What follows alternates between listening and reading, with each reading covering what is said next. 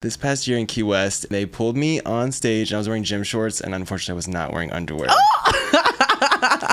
Let's just say fingers went places that I didn't. Oh my God! Welcome to another episode of Primary Care. I'm your host, Dr. Hendricks.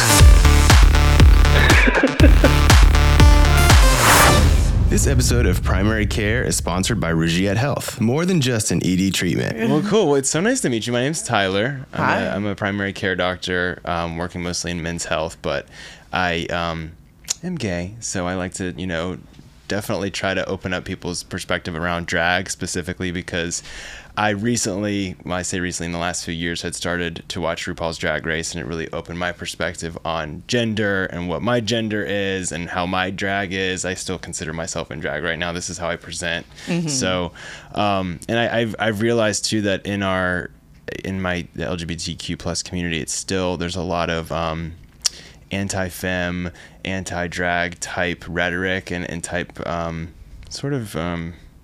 I guess attitudes out there that totally. it's 2023. Yeah. Come on. Mm-hmm. I'm sure you've dealt with so much, in your own career. So I don't even know how to jump in. If you want to just kind of welcome and say who you are and kind of give your little bio, I guess. Yeah, sure. Well, my name is Bridget Bandit, and I'm a local drag queen here in Austin. I do drag full time. It's my full time work. So this is what I do. I get all dolled up and do shows and stuff. I'm a show producer. I'm known as the Dolly of Austin. I do Dolly Parton impersonation. What else? I don't know. I think that's it. I've done a lot of cool shit. Yeah. And I have a lot of fun. Yeah. Yeah. And just recently, we were talking right before we started that you've kind of gone viral. Yes, I went viral for speaking against the anti-drag bills in the Texas Senate. Gotcha. What was a few weeks ago, yeah. What was your experience like kind of even preparing for something like that? Well, I've kind of been following these laws and kind of bills in other states and stuff. Right. Literally, my TikTok For You page is mostly people's testimonies and stuff because it's just so interesting to see the way people's ideas and arguments and stuff. So I've already kind of been involved watching those things, and I've already was very politically active, but I had never actually gone to the Texas Senate to speak, and especially not in full drag, right. So but I kind of had an idea of my arguments against the bill, especially from my perspective as who I am as a person. And I knew how to kind of make that statement because I've had videos kind of go viral on TikTok before for calling people out on their assumptions and stuff. So I kind of knew the power that I had as a drag artist that's AFAB, assigned female at birth. And so going into drag was a decision based on how do I make my point the strongest, Sure. So yeah, it took a lot of thinking and consideration of what I had kind of experienced before to decide to do it, Right. So, but yeah. That's awesome. So AFAB. So I kind of was just introduced to that with Victoria Scone being on, or Scone. Victoria Scone. Scone. I messed Victoria up. Scone. being on I love Drag her. Race. Yeah, me too. Huge fan. And so incredible to see that she kind of broke the barrier there to bring those into the competition, but also just to let people know that they exist. You exist. Mm-hmm. And so do you feel like being AFAB in that Senate hearing was a positive for you? Oh, well, yeah, because I think that, when people see me in full drag, they don't know what's happening under here. And, a lot of people assume that I'm male underneath this costume when I look like a beautiful, gorgeous woman. I don't understand, but that assumption is made so much. So, but it kind of goes to prove gender is socially constructed and these ideas that they're trying to impose on a man dressing like a woman or a woman dressing like a man. What does that even mean? Because right now I'm dressed like a woman, but you're assuming I'm a man, So it was just a fun little flaw to point out. And it also just completely points out the kind of discrimination based on sex or gender, so Yeah. Do you think these issues are actually important to people who are creating these laws, or do you think they're trying to distract us from more important things? Oh, absolutely. They are absolutely using like drag queens as a scapegoat to real issues. You know, it's so disgusting, the kind of rhetoric they use towards us, like groomers and stuff like that, because it's you're diminishing the value of that word, you know, when you just use it as a slur. What does it even mean anymore, you know? Exactly. And then it perpetuates that kind of harm that you're trying to argue that you're fighting, you know? Right. It's so interesting how they like to throw grooming on the LGBTQ plus community, very often considering that we're all groomed to be straight. I mean, let's be honest, right? Like, Absolutely. We grow up like everything is meant to be, you need to follow this path, and grooming us into straightness, which does not work. Yeah. So grooming doesn't always work. Did you see the baby onesies that were like, that had like wildly inappropriate stuff about like mom's tits and like, I don't know, like our future Playboy. Yeah, and it's like, oh, but it's the cool. Queer people, you know. Right. But how dare two women kiss on television or two men kiss on television all of a sudden? Then, you know, like, I don't know. It's wild to me. I do wonder, like, what is the primary purpose for preventing things like that from being out there? Obviously, at this point, most people have come into contact or seen in some fashion that two men can kiss and two women can kiss.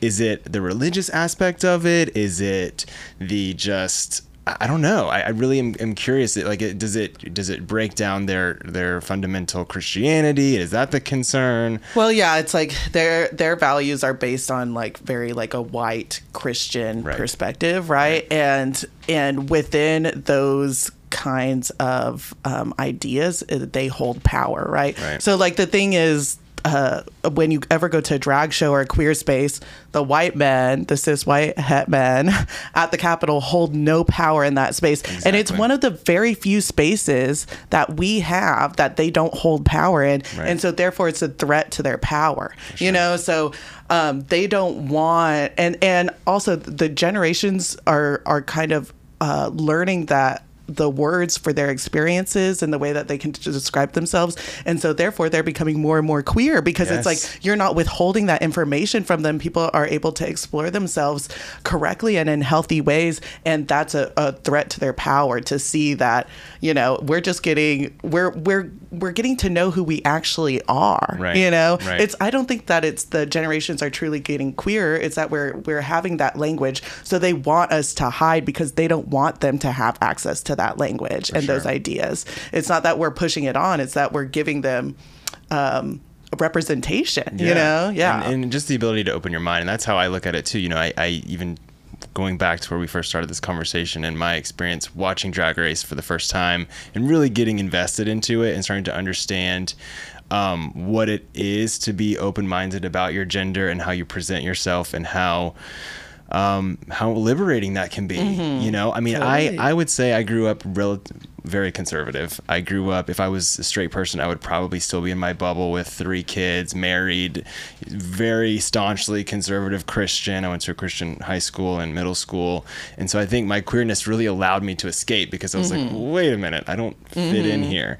So I feel like too, I still had a lot of evolution because a lot of those things still were holding me down, feeling like I didn't want to look too femme or, you know, come off too femme. I didn't want to attract attention or look queer or look gay because to me that was still a negative. And so, and even until like probably my mid-20s did I carry that with me, and I probably started navigating through it late 20s, but really honing in on the fact that I am embracing my femininity so much more, which makes me feel even more masculine in a way. Yeah. I don't even know how that's possible, but like the more I don't even pay attention to how gay I am, which I am starting to truly love, the more masculine. I don't know. It's just a weird thing to digest, but I feel like these things could have been processed for me much earlier had I had access to the education. And so that's what I think they're scared of, is people, when you get access to this education, whether it's about your sexuality or what gender is, or many different things that are out of the textbook or out of the biblical book,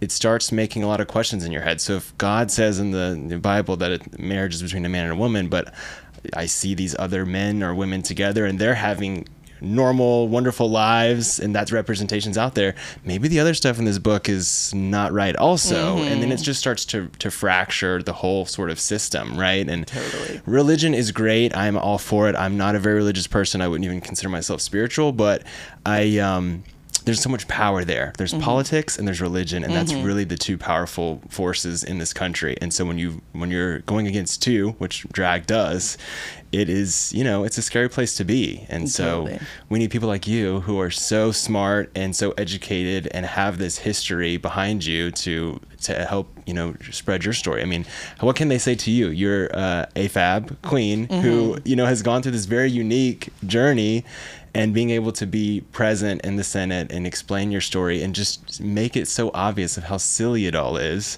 What has been your response? Have you heard from people that maybe have changed their mind or have a different perspective because they saw you as a fab queen representing yourself there?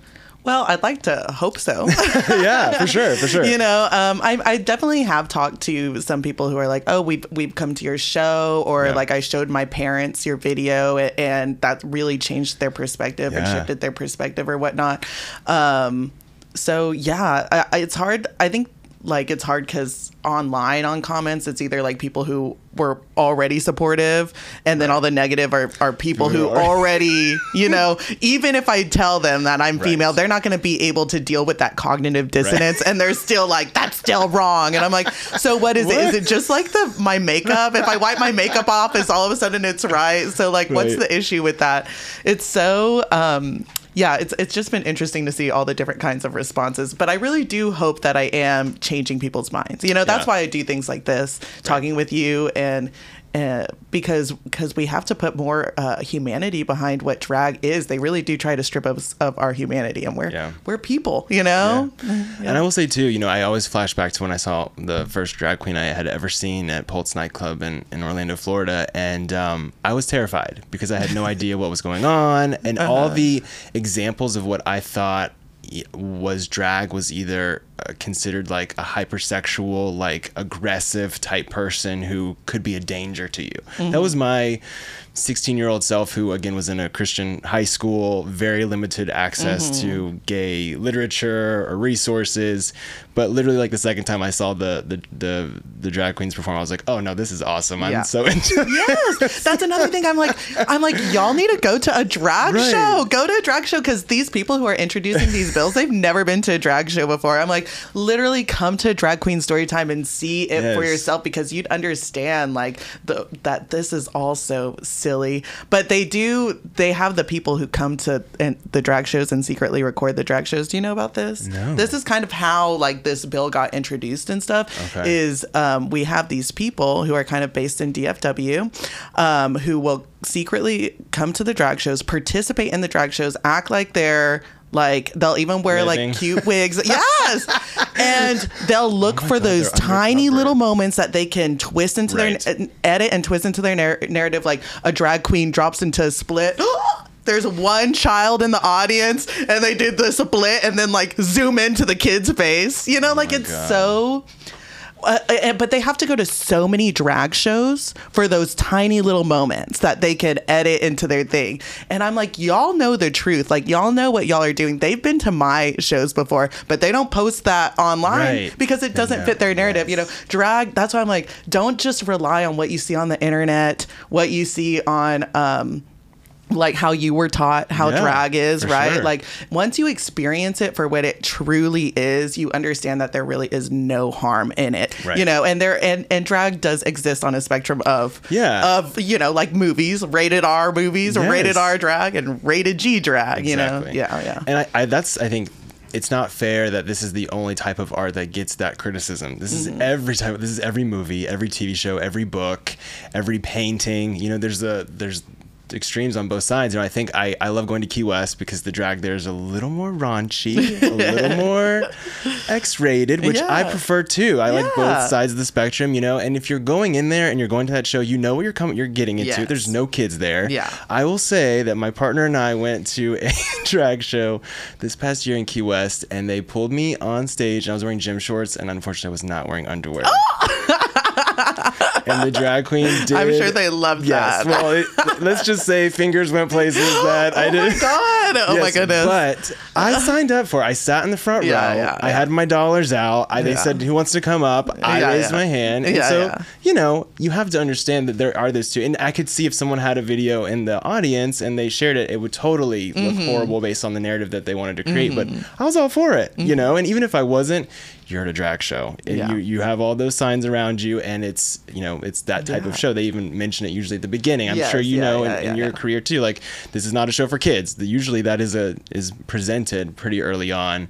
But then I've been to so many other, like I do the Work the World tour. I like to go see those, you know, the drag queens from the show perform, and some of their stuff is a little bit more adult, but never crossing the line to where they know who their audience is, you know? Yeah, totally. But that's just any artist. And yeah, exactly. I like my analogy I like to use is like, you know, you're going to see an actor who's been in a rated R movie turn around and also be able to do a rated G movie, but you don't sit there and voice concerns over if the rated G movie is going to have any inappropriate content for kids just because the actor has also done a rated R movie. You know, like what I'm going to do at 11 p.m. on a Friday night at Old Can Harry's is not going to be what I do at 2 p.m. at wherever I'm hosting a drag story queen hour or whatever.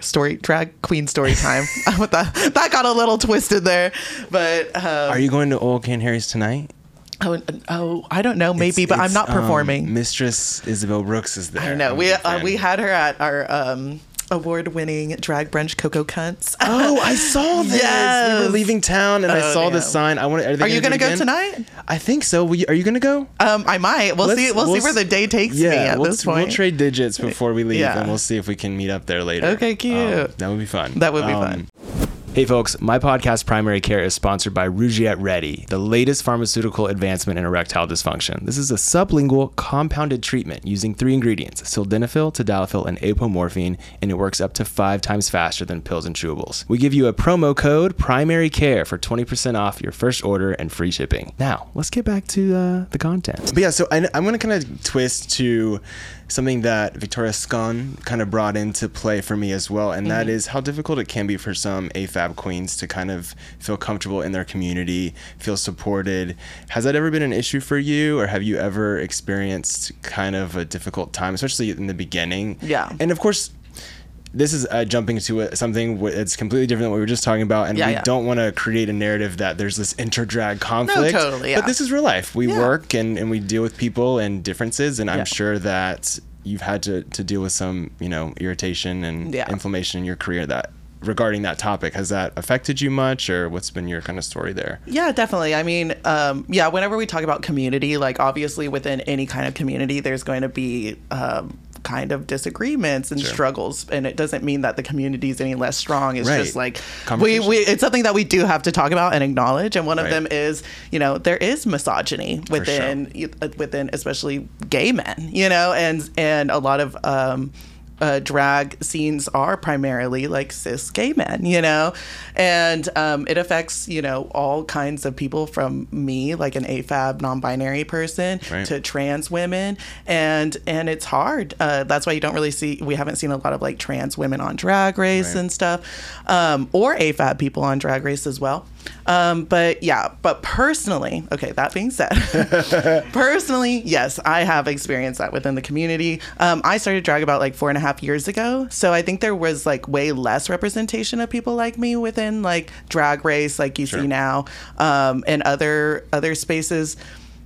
So whenever I came in, like, I had a friend of mine, like a gay man friend who I had known for years. Whenever he saw that I was trying to do drag, he was like, I have more drag in my pinky finger than you'll ever have in your entire life. What? You know, and has like apologized to me since. I'm sure. You know? I'm sure. But it was just so surprising to see the kind of backlash. And it's also, you know, I do get treated differently in different ways that are just, I don't know. I've had to navigate the community in a different way than others. Sure. But somehow I've still managed to find success, you know? Yeah. Well, first, I mean, that's because of your hard work and all of your creativity. So obviously it's all you who's brought you your success. But thinking about, too, when I first even heard the concept of a woman or an AFAB queen being on Drag Race, I was like, well, how's that going to work? Right? Because you just want to, I think it's just anything that's not normal for you, or typical, or what you've expected, right? And I hate the word normal. I shouldn't have said that. What I meant was expected. Yeah. Right? And so you start creating all of these concerns that maybe it's going to affect your bubble of what you perceive is drag. But everybody's in drag. If you really, I mean, I'm not saying that RuPaul's the king or queen of drag, but, you know, he does say often that, you know, you put on your clothes or you're born naked and the rest is drag. Yeah. And I think that that's really stuck with me the most because I feel like I'm constantly in drag. Like, this is just how I want to look. This is my vibe, and I can switch at any time. Sometimes I want to look more femme, sometimes I want to look more masked, but it's still drag, and it's still just how I'm presenting myself to the world. And so I think it just threatens some people's bubbles, and we just, as people in the queer community, we should be like open to that, not so much scared of it.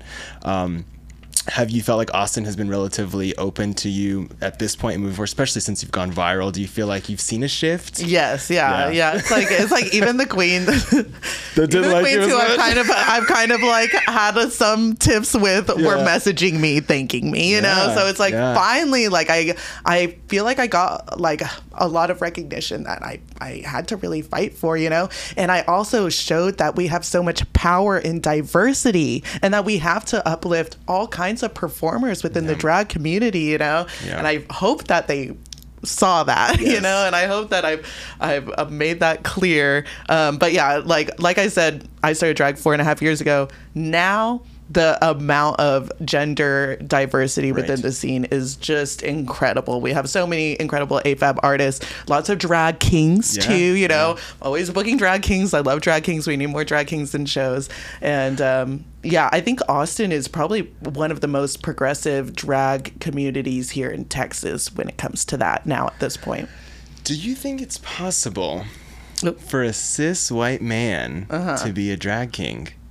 Yes. Yeah, we do. We have a cis white gay man, Maxim, who does drag king stuff. Really? Yeah, and he's awesome. I love him. I kind of want to try it. Yeah, you should do it. I mean, I want to do drag in some capacity. I'm going to send you some people. I forget there's another one. Oh my God, I forget his name, but he's amazing entertainer who does like the hyper mask stuff as a gay man. Yeah. That would be so fun. I think that would be a good toe to step in, because I would love to do like full like queen drag, but I feel like, you know, who would be like my role model kind of. I don't know if you've watched this season of, there's so many seasons of the show, but Cameron Michaels, because, you know, he's got a little bit more like muscle to him, but he's still able to present super femme, and that's what I don't want to look masculine at all if I'm going to be a queen. Like, I want to look like I'm gonna F that, you know, like that is the kind of girl I want to be with, you know, and it's gonna be a lot of work. Yeah, totally. Yeah. So I think I could do the drag king a little bit faster, at least to step my toes in. Yeah. We may have to. You should. It's so much fun. You know, it is like you said, you're born naked and the rest is drag. That's totally true, right? Like, just like it's just like what I'm doing. Hey. And I feel like I'm kind of in this like new era. I'm stealing from Mistress Isabel Brooks. She's always saying era. So I feel like I'm in this like more outspoken performative era since I've been doing a podcast and kind of just been more out there on social media. So I feel like I'm kind of ready to be more in the spotlight, whereas maybe years ago I would never have been on a stage to perform doing something like that. But so I might be ready. We'll see. I do an open drag stage. Do you? Come through sometime. Can you imagine? We will definitely put that on camera. That would be so much fun.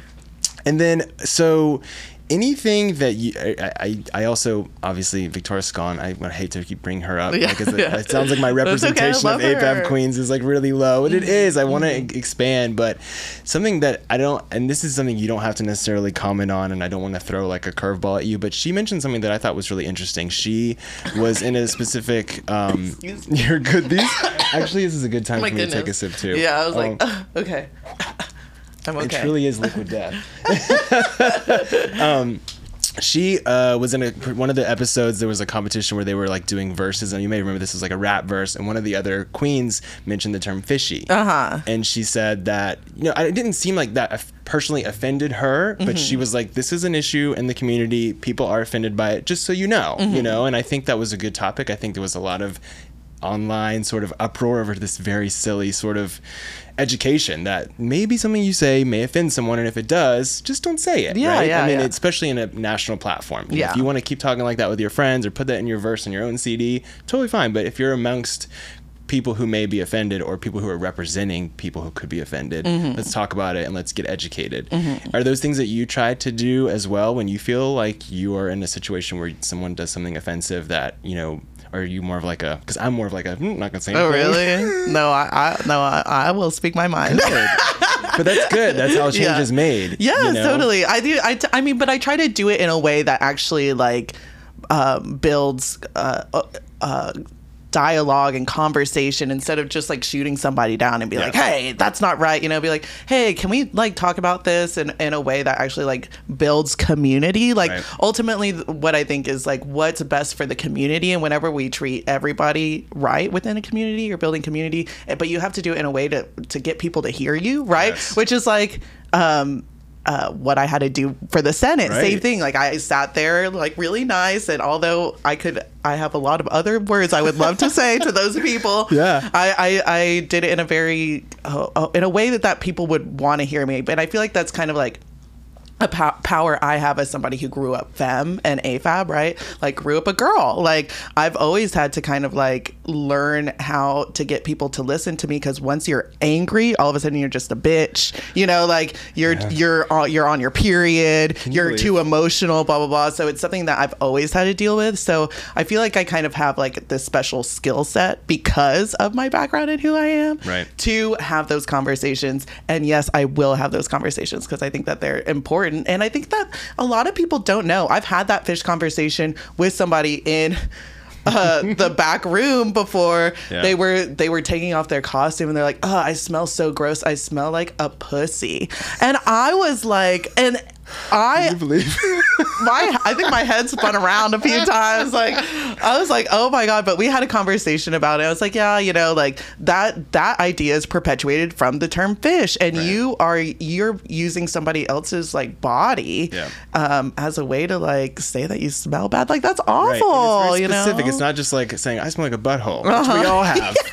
Same thing. If you're gonna say negative, say armpit. No, I was like, have you ever smelled a dick before? Definitely, you know, agreed. You never hear that, obviously. Yeah. And I'm like, but I also don't want to use that as like, you know, like the basis of whatever. But come on, you know. Exactly. But it is important. And I think too, you know, unfortunately shit falls down the ladder. And of course there is a ladder, right? There's, like you mentioned, there's a lot of misogyny. There's still a lot of racism in the LGBTQ plus community. And so I feel like gay white men get it from our straight white men friends and women friends, who then we decide to put it against the people who we consider below us based on what society tells us. And it's something that you have to, as a white man, be conscious of and know that things that, especially me, and I look back on this a lot because of growing up in a conservative city and a conservative bubble. How many times have I done things in my life that have maybe been racist or been misogynist, and I didn't even know? And so I do try to reflect on that a lot so I can learn to be better.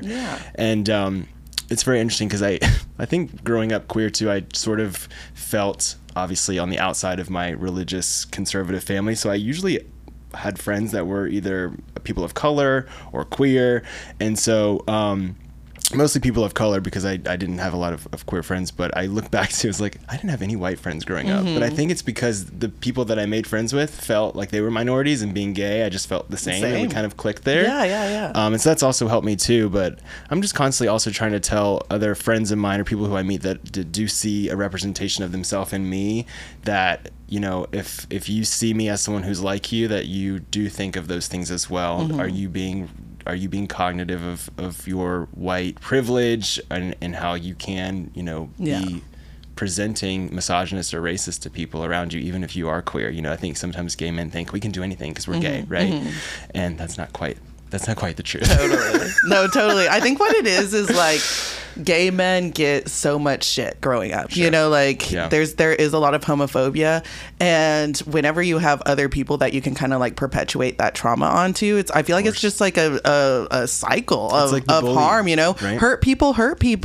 And so it's sad to watch it happen because I know where it's coming from, but it doesn't mean that you don't have to undo it. And another thing about that is we all have shit to undo because we live in a patriarchal white-centric society, right? So, like, even as an AFAB person, I had to undo misogyny. Right. That's why you have homophobic gay people. That's why you have transphobic trans people. Like, just because you are within a certain group doesn't mean you don't have work to do, you know? For sure. Like, so yeah, we all got work to do. We got to do it. I had to work on my shit too. So yeah, I know how it is. You know, I get a lot of the cis white gay men that are like super conservative or super politically Republican on my social media. They they like to comment on my stuff. I never respond to comments because what's the point? Yeah. Like, just I know. Yeah, no, it really is just a waste of time. You're not going to change anybody's mind. I've had to stop myself so many times, especially the past few weeks. I'm like, no, just block them. Just block them. And I just wonder, like, what can I do? Like, I have this platform. It's not large, but it's enough to where I am in contact with these people. And, like, I feel like I do see myself in some of them years ago, right? Like 15 years ago, me would probably be saying those negative, horrible things too, because I was in an environment where that was the echo chamber, right? My parents were super conservative.